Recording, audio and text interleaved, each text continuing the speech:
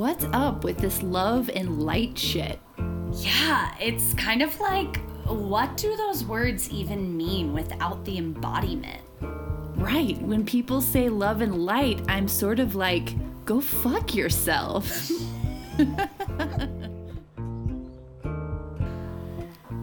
I'm Kayla Nelson, a holistic coach in both wellness and business, and a healer and educator of Lyme disease. I'm Jessica Jean Muir. I'm a personal empowerment guide through my work as a yoga teacher, trauma-informed body worker, and group facilitator. You're listening to Love, Light, and Go Fuck Yourself, the podcast. All right, we're Hey recording. guys, Hi, welcome. welcome to our little Love, Light, and Go Fuck Yourself fest. Yes. I don't know why it's a fest right now, but Yeah, so sitting here with Jessica Jean and Kayla Nelson. Yeah. And today we wanted to talk about sobriety. Whew. Yeah, the big topic of sobriety and alcohol. Yes. Yeah, so I think it's really appropriate too that we're talking about this right now because Kayla and I went dancing a couple of nights ago and we showed up to the club at midnight. Yep. Which, I mean, if you know us, you know how ridiculous that is. Yes. For those of you who have not met us, let's just say, like, that's not something that's in our normal repertoire these days. No. And we danced our asses off, and we left all, like, sweaty and completely sober. Yes. We arrived and left completely sober. Yep. So it is possible for those of you who hear the word sobriety and think to yourself, well, I'm not an alcoholic. I don't have a drinking problem, so this doesn't matter to me, or this isn't something that I need to listen to or consider. And I'm just letting you know that if you're interested at all in arriving and leaving to a place sober, waking up the next morning, hangover free, and enjoying a deeper sense of connection in your life, then this is definitely something for you too.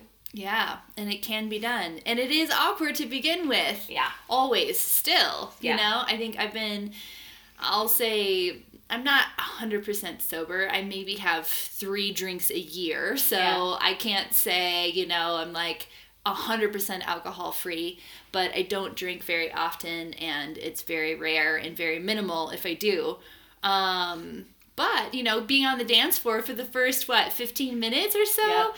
always fucking weird and uncomfortable.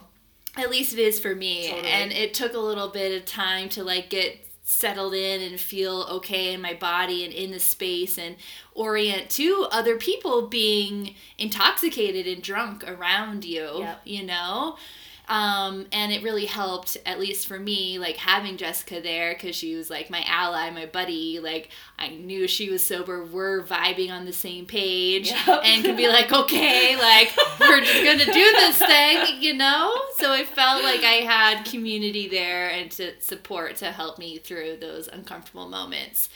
But yeah, Totally. and moving into this conversation of sobriety and alcohol, Jess and I both have very different stories around alcohol Totally. and sobriety. And so we want to share those and talk about the intricacies and the nuances that is sobriety, because there are a lot. And for me, it feels like a really sticky conversation and a hard one. And, talking with Jess, it's helped for me to see things in a different way. And so we wanted to bridge that gap and bring that conversation forward and share. Yeah. So Yes. Yeah. do you want to share about you? Yeah, totally. Okay. All right. Yeah, so one thing that was interesting to me, just to kind of lead into this conversation also, is Kayla was mentioning that she never considered herself an alcoholic, although she is now choosing not to interact with alcohol in the same way that she used to.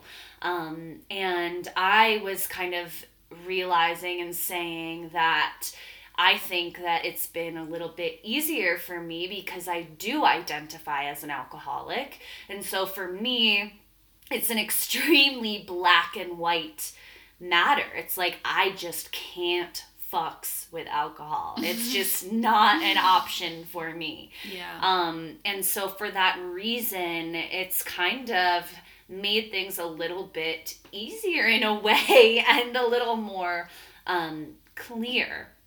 So I started drinking when I started pretty late. I was kind of like one of those kids in high school that thought the kids that were drinking were like bad, and I was a little bit of like a straight edge kid, which is kind of funny because I am again now. But I had my first drink at this party in high school. I think I was like 15, 16, and I had 2 beers and got eaten out on the bathroom floor by this older guy who I had the biggest crush on. So immediately I had this now association of alcohol gets me the things that I want. Alcohol makes me desirable. Alcohol means connection.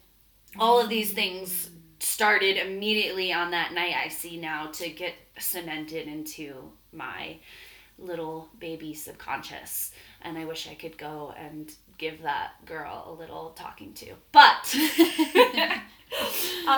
that was the first time, and I vividly remember to this day having those first drinks and getting that buzz and thinking to myself, holy shit, this is what I've been waiting for. Like, this is what I've been looking for. I just suddenly felt expansive and all my worries floated away, and I really cared about being an extrovert. That was really like important in my family of origin. In my friend group, I was always an actress growing up, so like there was a lot of pressure to be just as big as possible all the time, and I felt like alcohol really allowed me to do that too, to push past my normal rhythms and boundaries and just be big and expansive 24/7. And so then things kind of spiraled from there. You know, around that age, people are experimenting, so there was never a shortage of people to drink with me. And at this time, I didn't really think that I had, or realize that I had a problem yet, you know, for that reason. Because if everybody around you is doing something at the same pace that you are, it's really difficult to distinguish, like, wait, is this working for me though? Which we'll touch on later with people who have more quote unquote normal drinking patterns, because I think that that's something that happens too, is like you start to compare yourself with your peers, and if everyone around you is doing that, you don't look that different. Until you do. Yeah. So that carried on. I remember, though, I was always kind of the girl at the party that would get too wasted. Like, I would be the one throwing up in the beginning, and then as my tolerance built, I wouldn't be. I'd be the one blacking out and doing really bizarre, horrible things that I won't necessarily name. And then that carried on into college, where the stakes got even higher, and suddenly I found myself in super dangerous positions, evaded sexual abuse, rape several times, because by the grace of God, but just ended up in actual danger of my life many times. And at the time, it was normal. Like, I had learned to live in this reality, and I had absolutely no self-worth, that I lived in danger and fear and dysfunction on a daily fucking basis, with the use of the substance.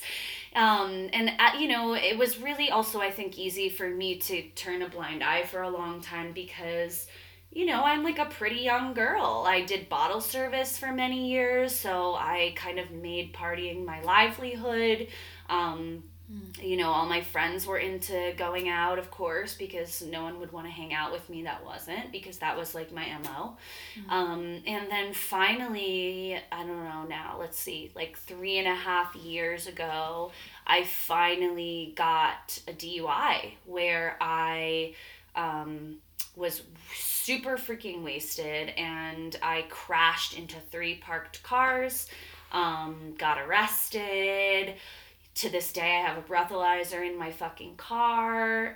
Like, suffered a consequence finally that I wouldn't be able to get out of the same way that I could things before that. Wow. So, however, a week prior to getting that DUI, I remember being on the bathroom floor, drunk as I was most days and nights. And I remember hysterically crying and looking up through this like skylight that we had, and just my boyfriend at the time was also wasted and passed out in our bedroom. And I was on the bathroom floor crying, like begging out loud, I need help, please help me. Like, I knew that something was wrong at this point. I knew that I was in over my head. I knew that I was, and you know, I'd had a couple people come to me and express concern, but I learned to like push them out pretty well. And yeah, a week after that, now I see prayer, really. I was like praying in that moment for help. I got the fucking answer that I needed and got into this accident. And from that point on, my life has completely changed. I became committed to sobriety, which to me means committed to being with myself 24/7 unconditionally, and giving myself love, and committed to my own personal healing. And then that also has now, you know, spun off to healing others. It's really like sobriety has given me my whole life, truly. And there's of course lots of other details in there, and horror stories and all of these things. But for the purpose of this conversation, I think what's important is just that, like I had a problem. And so it's this black and white thing of I can't drink, and making that decision and also having my hand pushed a little to get sober has given me the most beautiful, amazing life that if all of those horrible things hadn't happened, I don't know where I would be today. Truthfully, I don't know that I'd be alive, really. Wow. So it was a life and death, literally, situation for me to give up alcohol. Wow. Now, though, let's bounce that back to you, because I know that you have a really different, like, story with alcohol. Yeah. I grew up very introverted, and also with some family trauma, where I had a lot of shame and and I wasn't able to process it. And I lived in a community that was a very small town, and I never really felt like I belonged there. And so I just always really felt out of place, and didn't know how to be myself, and had this, you know, family trauma also that I was hiding from, and a family that I didn't really connect with. So there was all this internal turmoil happening. And I, you know, too, same with you, starting drinking. I, you know, grew up in a very conservative Midwestern town where alcohol and any wrongdoing was like sin, you know. Yeah. And so I saw alcohol as not something that you do for many years. And I think I started drinking when I was 16, maybe 17 years old. And I started to notice that I became more alive. You know, I felt that I became more alive. I felt like I was connecting with people, connecting with boys, able to be funny and outgoing and dance and be wild and charismatic and all of these things through alcohol. And so I carried through with that. And then coinciding that with college, I'm a very love people. I love learning from people and socializing with people. And although I am an introvert, I'm still very curious about the humanity.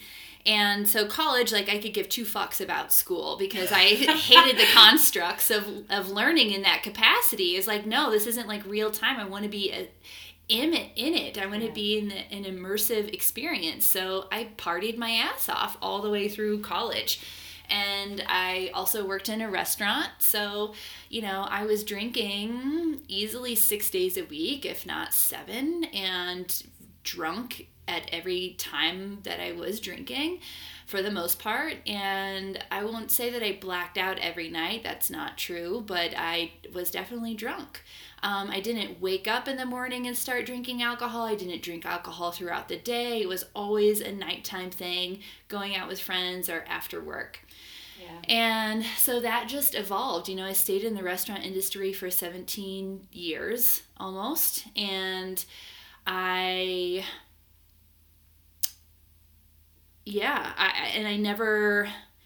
never allowed myself to see who I really was. And I was always getting validated for being funny and outgoing and wild and just like adventurous and curious, which I am by nature, but I used alcohol to ignite that and bring it to the forefront instead of it being allowed to come through as a sober person. And so my sobriety really began in a way that was very different. I got really ill and I didn't know what was wrong with me, and something innately was like, you can't drink, you know? And I also took a step back a little bit from my job in the restaurant world and all of this, and while I was figuring out what was going on with me health-wise, and quite frankly, I was really sick, and so there was no room for alcohol. And so I stopped drinking, let's see, that would have been in probably like 2014. And through illness, I found out that I had Lyme disease and co-infections, and so my body was under attack by this pathogen. And I was starting hardcore drugs for, you know, healing this thing, and I knew that I needed to give my body the best chance that it, you know, had to fight things, and alcohol was going to disrupt that. And so for me, it was a full-on life complete destruction. Not only did I lose my friend circle from illness and lose my capabilities of working and relating to the exterior world, through this illness, I also lost the other connective piece that I used to connect with people, which was alcohol.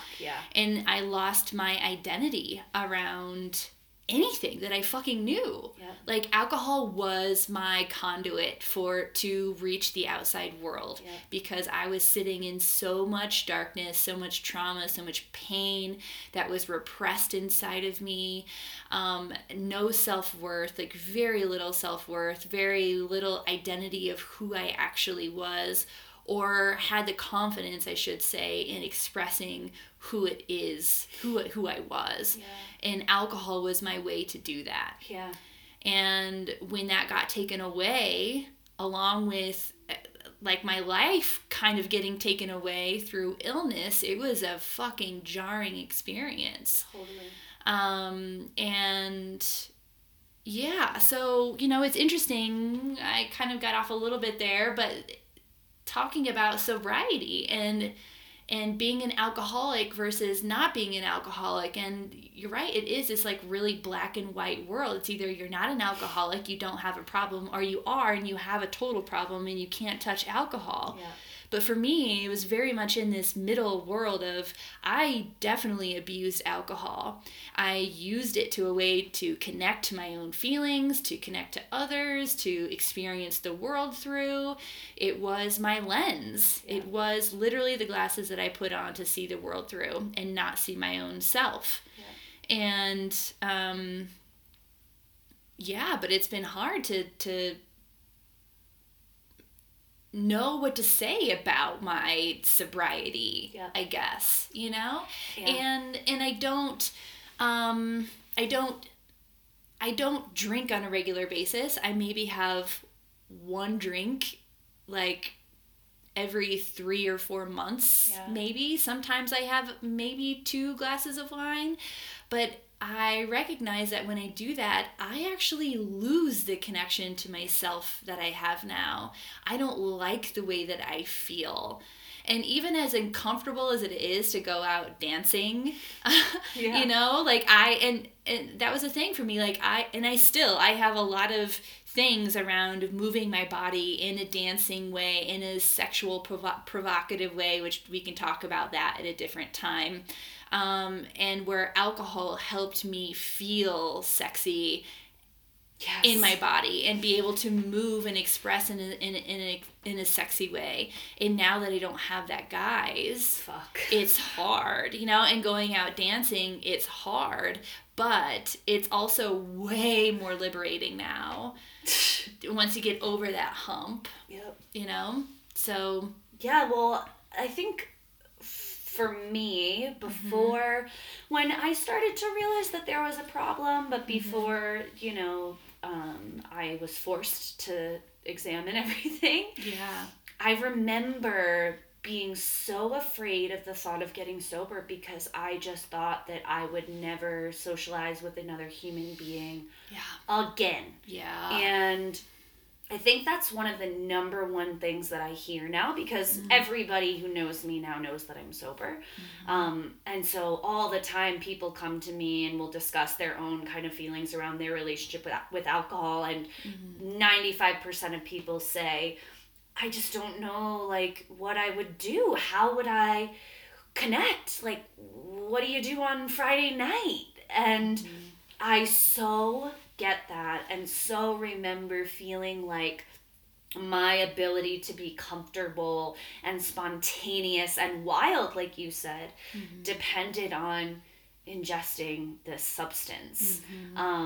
And I think that the reason why I'm so compelled to share about this topic right now is that in our society, as it stands right now, we've all kind of just agreed that all these other mind-altering substances are bad and evil, and they're for drug addicts and people really on the fringe. But this substance here, alcohol, is the thing that's socially acceptable, not only socially acceptable, but socially positive or expected to consume together in order to, you know, connect, in order to celebrate, in order to grieve, in order to all of the things. Yeah. In order to have sex, which we'll touch on. Yes. All of the fucking things. We've just kind of collectively agreed that it's okay. I was saying to Kayla, like, it fascinates the fuck out of me that we've all just collectively agreed as a society that it's normal to be hungover. Yeah. That it's normal to be sick and not functional 2 or 3 or 4 or 5 or I don't know, however many days out of the fucking week. And we laugh at it and we say hair of the dog. Right. There's nobody ringing a fucking alarm bell, really. I mean, there's a few, you know, but generally ringing the alarm bell being like, you guys, this is a dysfunctional fucking situation. Yeah. Yeah, I mean, I think that brought such light to this when Jess was sharing that. Like, I really didn't realize that, you know? And there's this big gap between being an alcoholic and abusing alcohol. Yeah. And being an alcoholic is the only thing that's recognized as, like, You gotta work on it. You gotta work on it. But abusing alcohol is normal in our society here in the United States. I don't know about other countries, but in the United States, it's normal. And it's, like you said, it's like accepted. And shoot, I remember when I first was starting to date again and thinking about going on a date and sharing that I don't drink was literally kept me from dating, actually. Yes. I would not go on dates because I didn't want to have that uncomfortable conversation. Yep. And I've actually had a guy on a date. This is a funny thing. You know, I told him that I didn't drink, and he was kind of like all weird, and, you know, I was like, well, like very rarely I'll have like a little sip or something. He's like, oh, I thought it was like an all or nothing thing. And I was like, oh, I'm not an alcoholic. You know, I actually, like, I'm healing from the Lyme disease, and, you know, alcohol just isn't for me anymore. I prefer sobriety and all of that. And he was like, oh, thank God. I thought you were going to say you're an alcoholic. Like, he was, like, damning it. And I was like, damn. Like, well, that's not your guy. No, it wasn't. But still, like, that's the way that people view alcoholism. Yeah. And I think that for me, that's another reason why I share so openly about my struggles with addiction and alcohol, is because I really am committed to destigmatizing most things, but specifically if in this conversation, destigmatizing what people who are addicted look like. You know, like, I'm not a grungy, unhealthy, homeless person on the side of the road like we see alcoholics depicted in movies and stuff. Like, I'm a white, attractive, middle class woman, you know, young woman who is an alcoholic. And so I think that that's something that has helped me to push past my own fear about people's judgments, about me identifying with that title, is trying to normalize the examining of relationship with alcohol. And I think this is a perfect time to kind of talk about things that we've noticed now being sober that we might have been missing out on, actually, when we were drinking and masking these different things, like things that we kind of notice that we didn't know that we were masking or covering up then. Yeah, absolutely. I think for me, any kind of vulnerability, honestly, like the whole bubble of vulnerability, I was lacking in sharing that. The only time that I ever did open up was when I was drunk or drinking. And lacking in sharing my humor, like the thoughts that go through my brain that are fucking weird and hilarious and awkward and whatever. Like, I just fucking kept that shit to myself because I was, I guess, like, to let my, like, inner, like, weirdo fly. Yes. You know, like, I'm not gonna say my freak flag because I don't totally think that I'm I can't name myself a total freak, maybe. I don't know. But, like, my weirdo flag, like, I repressed all of the fucking things that I do that I love about myself now. You know, my spirituality, the way that I want to connect with people that is deep. You know, like, I guess that's one of them, too, is, like, in friendships and people that I connect with, like, I'm a fucking deep person. Like, I like to get in it. Yeah. And that's the way that I feel the most held and safe in my friendships and the most seen, and to get to see them and supportive in this world, you know? It's like all that surface level bullshit just goes away, and I fucking despise that surface level. Despise is a strong word, but, you know, it's not my MO. It's not the place that I like to be in. And I think it's really all things connection, you know, connection with myself and connection with others, and then inside the bedroom, you know. That was the one I was gonna say. Yeah. Sex. Holy shit. Okay. Oh my God. I just need to say. We just fucking high-fived over that. I just need to say. Yeah. That what I view as sex now. Oh, yeah. And what I thought I was having as sex then. Are two completely different worlds. Definitely. Could you even feel your vagina? No, fuck no. What was happening? I don't know. And I don't think I ever really had an orgasm, honestly. Maybe I did, but I don't really remember it. And it's not the full body orgasmic experiences I have now. Yep. You know? Yeah. So maybe can you talk about, like, what was your experience like?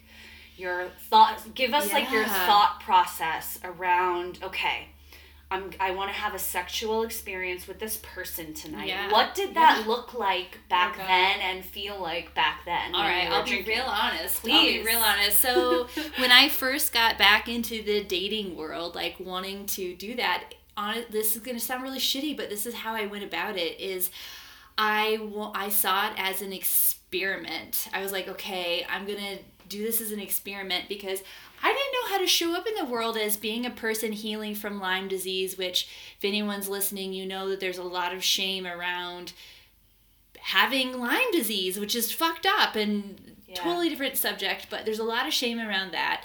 A lot of shame around being sober. So I also was isolated for like 3+ years inside of my illness. So I rarely talked to anyone. Yeah. So I took dating as an experiment to go out to see what it was like to talk to someone. And so I went on this first date with this guy, and we connected, and we didn't have sex right away or anything like that, but a few weeks later we did. And I remember it was a totally surreal experience where I was like, holy fuck, I just this is the first time that I had ever had sex sober with a person outside of a committed relationship, with the lights on. Woo! You know? Yeah. Yes. Holy fuck. I do. I mean, talk about like wanting to vomit on yourself. Like, it was such a vulnerable experience. And it was also liberating in some ways, but it took me a while to integrate that liberation, honestly, because it was full of insecurities and self-doubts and all of that. I'm not going to say that I was like liberated from day one, but yeah, and it still is a profound moment in my life that happened. And thinking back, I'm like, holy shit, like I've maybe, before that moment, before I got sober, all of that, I think I had maybe had sober sex less than 5% of my sexual experiences. Yep. And with the lights on, nope. Yep. Didn't happen. Yep. You know? Yeah. How about for you? Yeah. Whew! Yeah. So, sex has always been something that I am really drawn to. Mm-hmm. I mean, I think we all are, and we just cover it up, but I was always very comfortable in performative sexuality. Mm-hmm. I really got a lot of like juice from my sexual power. Like from a very young age, I was able to recognize like, oh, people respond to me when I'm using and leveraging my sexuality. People like me more. They want to be around me. Boys chase me. Girls chase me. Like, I realized it as this like power thing. And so for me, for the longest time, alcohol and sex went hand in fucking hand because I didn't know how to be vulnerable. I didn't know even what my needs and desires actually were. I just kind of like, knew what the motions of sex were supposed to look and feel like. Yeah. And so I could like, kind of fumble my way drunkenly through that. And I just remember the biggest thing at that time being the short and fake kind of rush, that artificial rush that you get from like a drunken sexual encounter. Yeah. And how fucking exciting that would be in the moment, but then how nauseating, or if it wasn't nauseating, just simply unsatisfying it was the next day, and you still gotta like jerk yourself off because nothing happened the night before. Yeah, totally. Just totally like I felt like I was basically just having sex with myself for a really long time, because all of the sex I was having with other people wasn't actually sex as I define it now.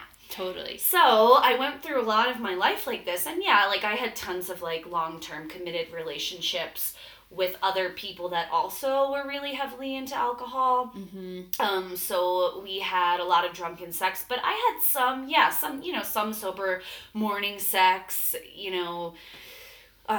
without alcohol and things like that, but with people that I was already intimately connected to and close to, right? And then, so around the time that I got sober, like less than a year in, the partner that I was living with broke up with me.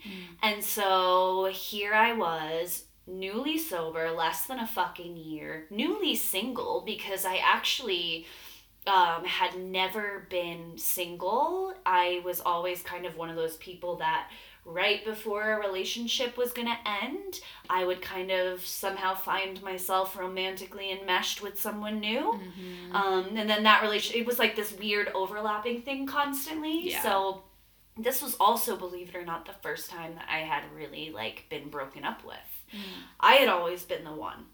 And so I'm newly sober. I'm newly single, and I had no fucking clue what to do with myself. Yeah. I was like, well, I'm going to be celibate for the rest of my life, and this is the end. Yep. And I actually had sober sex for the first time with a really good friend of mine who recently passed away, which made it all that more profound, but that's another topic. But we had sober sex, and my same experience as you.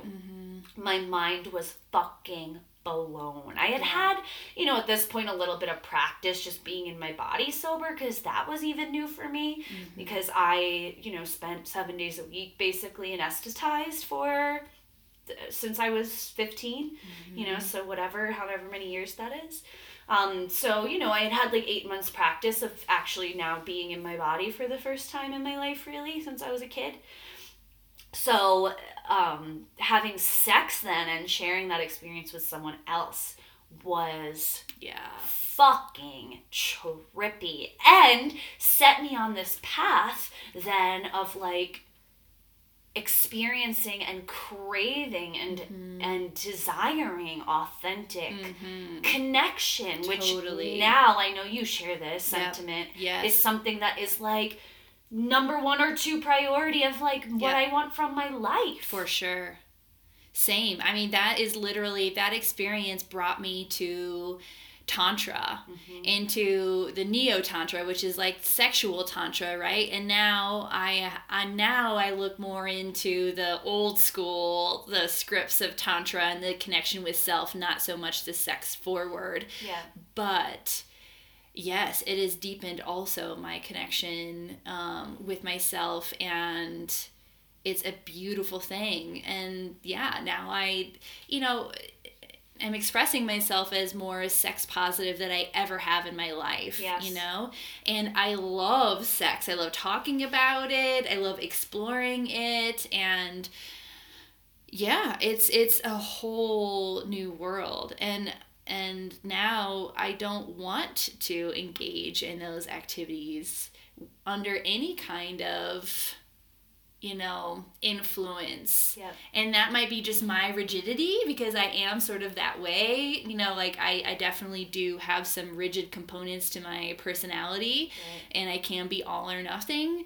But as far as like connecting with people, especially in a sexual way, sober sex is like legit, and it is amazing. And I've never felt more alive and liberated in that way that I do now. Totally. You know?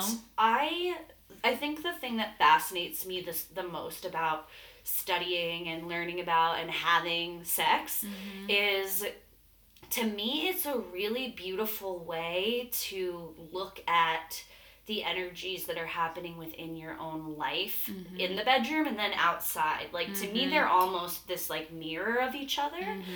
So if you're able to practice having like sober sex and connecting with yourself, with the other, this like tantric experience that you're talking about, it like translates again then like Totally. to everything in your whole life. Yes. So the same way that now I prefer to connect sexually without a veil of alcohol over me and actually feel my body, and yeah, there's awkward fucking moments. Yes. And yeah, you like it can feel uncomfortable and vulnerable, and you gotta work through it. But Yeah. the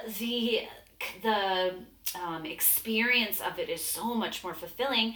And for me now, the same thing goes with, connecting with friends Right. and going out dancing. Totally. Like, I can actually feel my body. Yes. And I can laugh with my friend. And I Totally. can leave all, like, giddy with freaking serotonin pumping. And, Yes. and wake up the next day. I was telling Kayla when I just got here, like, yeah, I woke up and I was not fucking hungover, and I went to work and I did my thing, and Yeah. totally rad. Yeah. And also, like, the people now that I keep close to me in my life are of such a high quality. Yeah. Because they're the people that can also meet me where I want to be met, Yep. connect in the ways that I want to connect. They also prioritize and value authenticity Totally.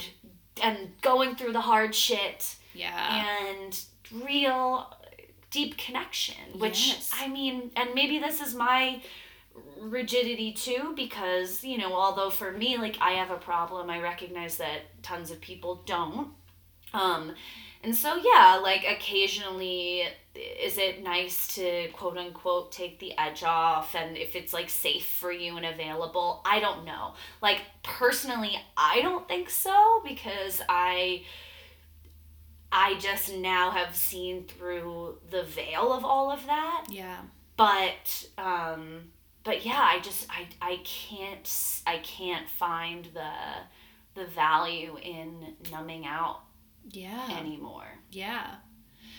Yeah, I think that's huge and so beautiful. And that's like that's the piece of becoming sober that I found too, is that there's no value anymore in numbing out. Yeah. Like, even as painful as vulnerability is and showing up as your true self is, I would rather take that over the numbing out and the hiding that I did for years and years and years with alcohol. Yeah.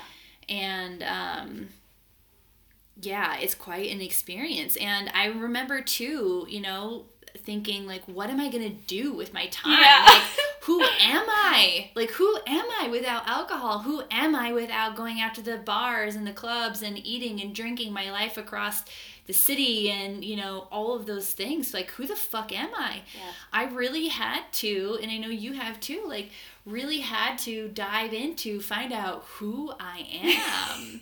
And I tell you what, like, my life is really full now. Yes! Oh my god, I was just gonna say that. Yeah, full of things that I really, really know that I love doing and are really diverse and across all different kinds of planes.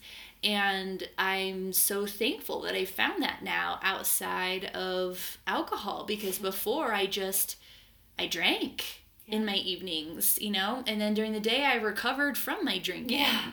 And yeah, I would do some trail running, and there's some things that I would do, but alcohol was like the center of what my day revolved around, either feeling better from or going to go do. Yep. And now that's not there, and it's freed up so much more time. So much time and energy. Yeah. Yeah, I think the biggest way that I would sum my experience with sobriety up is that I thought that my world would shrink and get smaller, but it fucking blew up. Totally. I look back at my life now and I think, how fucking boring was that? I spent so much of my time sitting in a dark room with other anesthetized people, like, doing nothing. Yeah. Nowadays, like, I'm such in a place with my sobriety that, like, I can go to clubs, I can go to bars. It's not like a triggering experience for me. Yeah. It's more so that it's fucking boring. Yeah. I can maybe sit there for 30 minutes in Yeah. a bar, Right. like in a club, I can dance all night. I love that shit. Yeah, yeah. But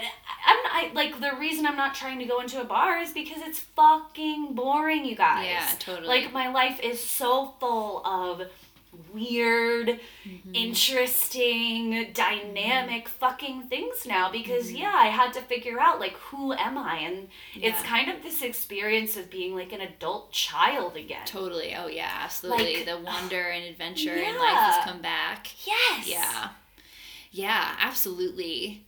And I will say, though, for me and my experience, I do still have trigger moments in certain things, especially going back to, I don't live in the city any longer where I spent most of my days drinking, and that whole scene where a lot of my friendships were rooted in drinking and alcohol and all of that. Like, I was in the restaurant industry, I was in the wine industry, like all of that. I mean, it's the center of everything. Yeah. And so now, sometimes when I do go out to the club or a bar or even some restaurants or hang around people that are drinking, it's really hard for me. And I do tend to not go to those places unless, honestly, Jess, like, unless it's with like you or someone like you that I like have an ally with me that is sober. Like, I'm still at that point where there are things that definitely trigger me, and moments and even certain parts of the city, reminiscing on those times of my life. It's still kind of painful in some ways. And I don't know when that will go away. And I think there's some other correlations that go along with that, like with the illness and everything, because that was just everything coincide, getting sober and getting ill and also losing a lot of my life. So a lot of those pain points are intertwined together. But I mean,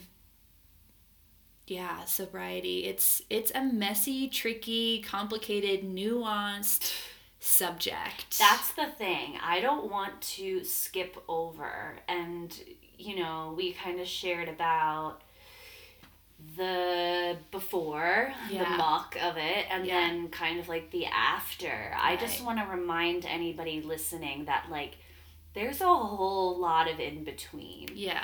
Like the first year of sobriety they were liberating moments, and I look back at it actually now as like one of the best times of my entire fucking life because I was coming alive.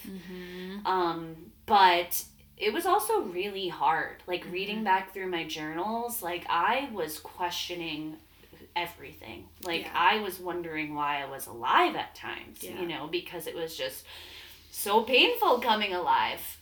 Yeah. So, and it takes a lot of diligence, and it takes a lot of hard work, and it takes a lot of commitment to the process, and realizing that like it really does get better. That you have to be able to sit in the shit. That's another part that I love about sobriety is like you literally train yourself how to sit in the shit and watch it pass.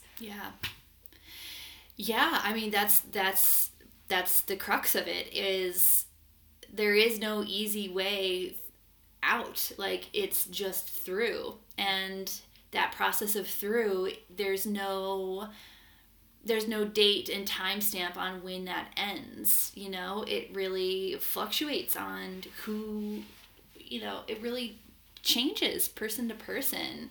And I mean, that could be an entire subject in and of itself. And I guess we just really wanted today talk about the two different aspects to sobriety, and that getting sober doesn't necessarily mean that you need to identify yourself as an alcoholic. And sometimes getting sober is meaning that you identify yourself as an alcoholic, and knowing that there is light at the end of the tunnel. Either way. Right. And that it is a difficult journey, and it's okay to have your own definition, your own path, your own experience in your journey with sobriety. And alcohol. And if it works for you or not. Right. Yeah, and we just wanted to come on and share our two experiences. Yeah, I'm having a trippy experience right now. I just had a moment of like self-awareness, and I just can't believe I'm able to have this conversation. So I will say to anyone listening who's like really in the shit, and really at a loss for what's happening with their life, there is a way, and there is hope. Like, I can't even begin to explain in words the gratitude that I feel that I'm alive and able to sit here across from my beautiful friend talking about sobriety. Wow. Yeah.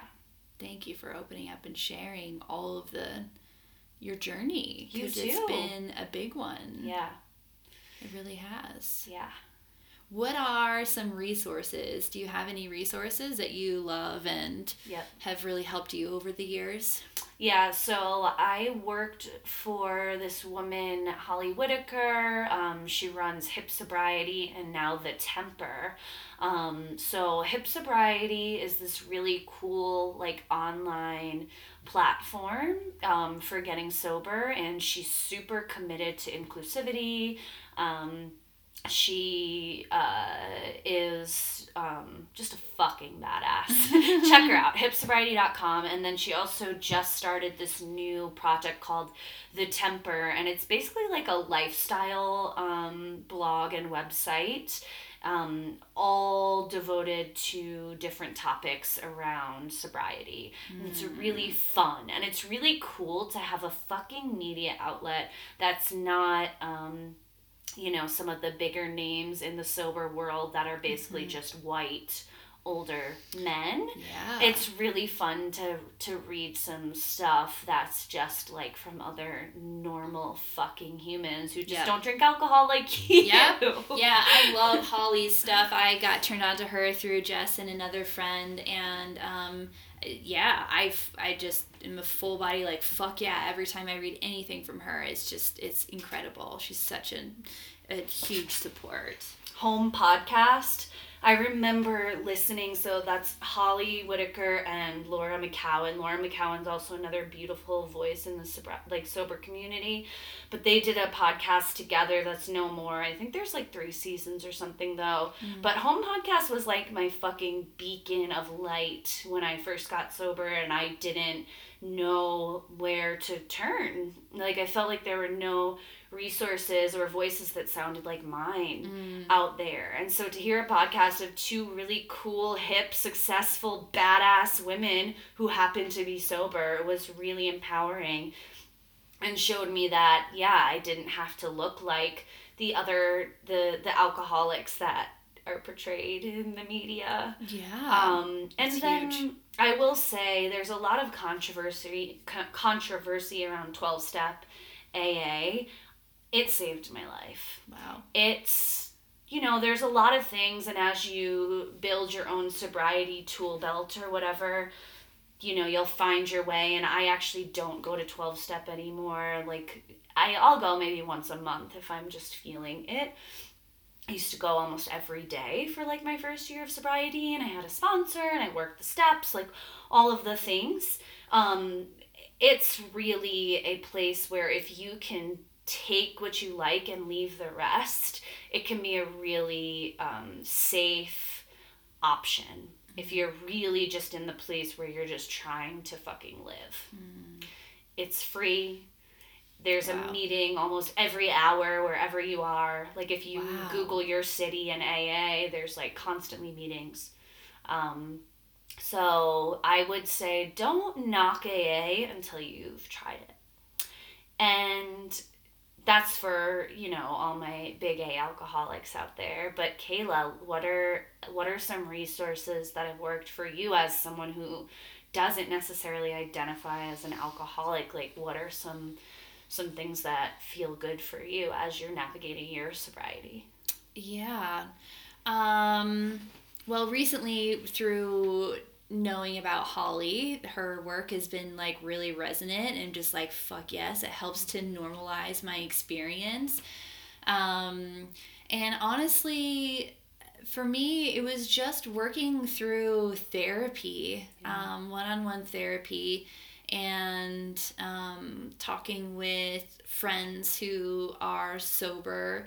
And those are my outlets. I don't have, I never went through There's any. not that many. Yeah.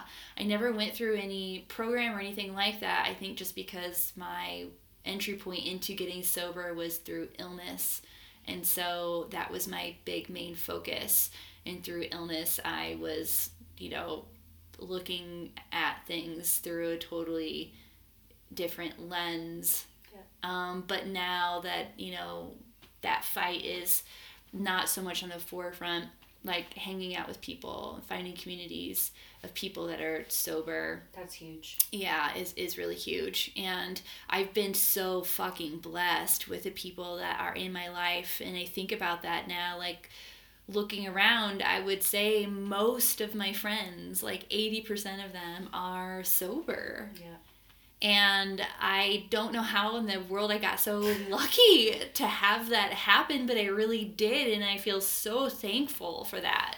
Yeah. Because I don't know, I think I would feel really isolated and alone without that. Yeah. And I am so profoundly grateful for that experience. And yeah. And you guys, I will say too, it's kind of fun. Like Kayla and I are both really lucky. We both have a lot of sober community around us, and people who are also down to hang sans alcohol. Yes. But if you're in a situation where you don't, I would say two things. One, I would say you might be shocked at if you express a desire to try something new, at how other people around you might also respond, is one. And then two, it's kind of fun to be the sober friend sometimes because you get invited to some really cool shit. Like, you're going to be the one that gets invited to the, like, unusual sober thing that's happening versus the friend that's, like, just getting invited out to the bar, like, every other night. Yes. So... Are there meetups? Like, is there anything on Meetup that has, like, more, like, social, sober meetings and things like that? Yeah. Yeah. Yeah, if you Google, like, sobriety meetup wherever you are, there's stuff there for sure. Cool. For sure, yeah. And like, if you guys know that you have this one sober friend, maybe reach out. And I know that for me, I'm totally not offended at all. In fact, I'm often flattered when people reach out to me being like, hey, I'm kind of struggling with my relationship with alcohol. Like, would you be down to chat? Like, I am so blessed to be in this position that I'm in, that I'm always humbled to share my experience and offer support to someone who's also considering taking the leap into beautiful sober land. Yeah. Yes. Wow. Well, I learned things from you today and more of your story, and thank you for sharing and opening up and being here. Yeah, always. Yeah. You too. Thanks. Yeah. We're lucky. Yes. Well, we'll probably touch on sobriety more at some point, guys. Yeah. Let us know if you have any questions, feedback, where you're sober friends.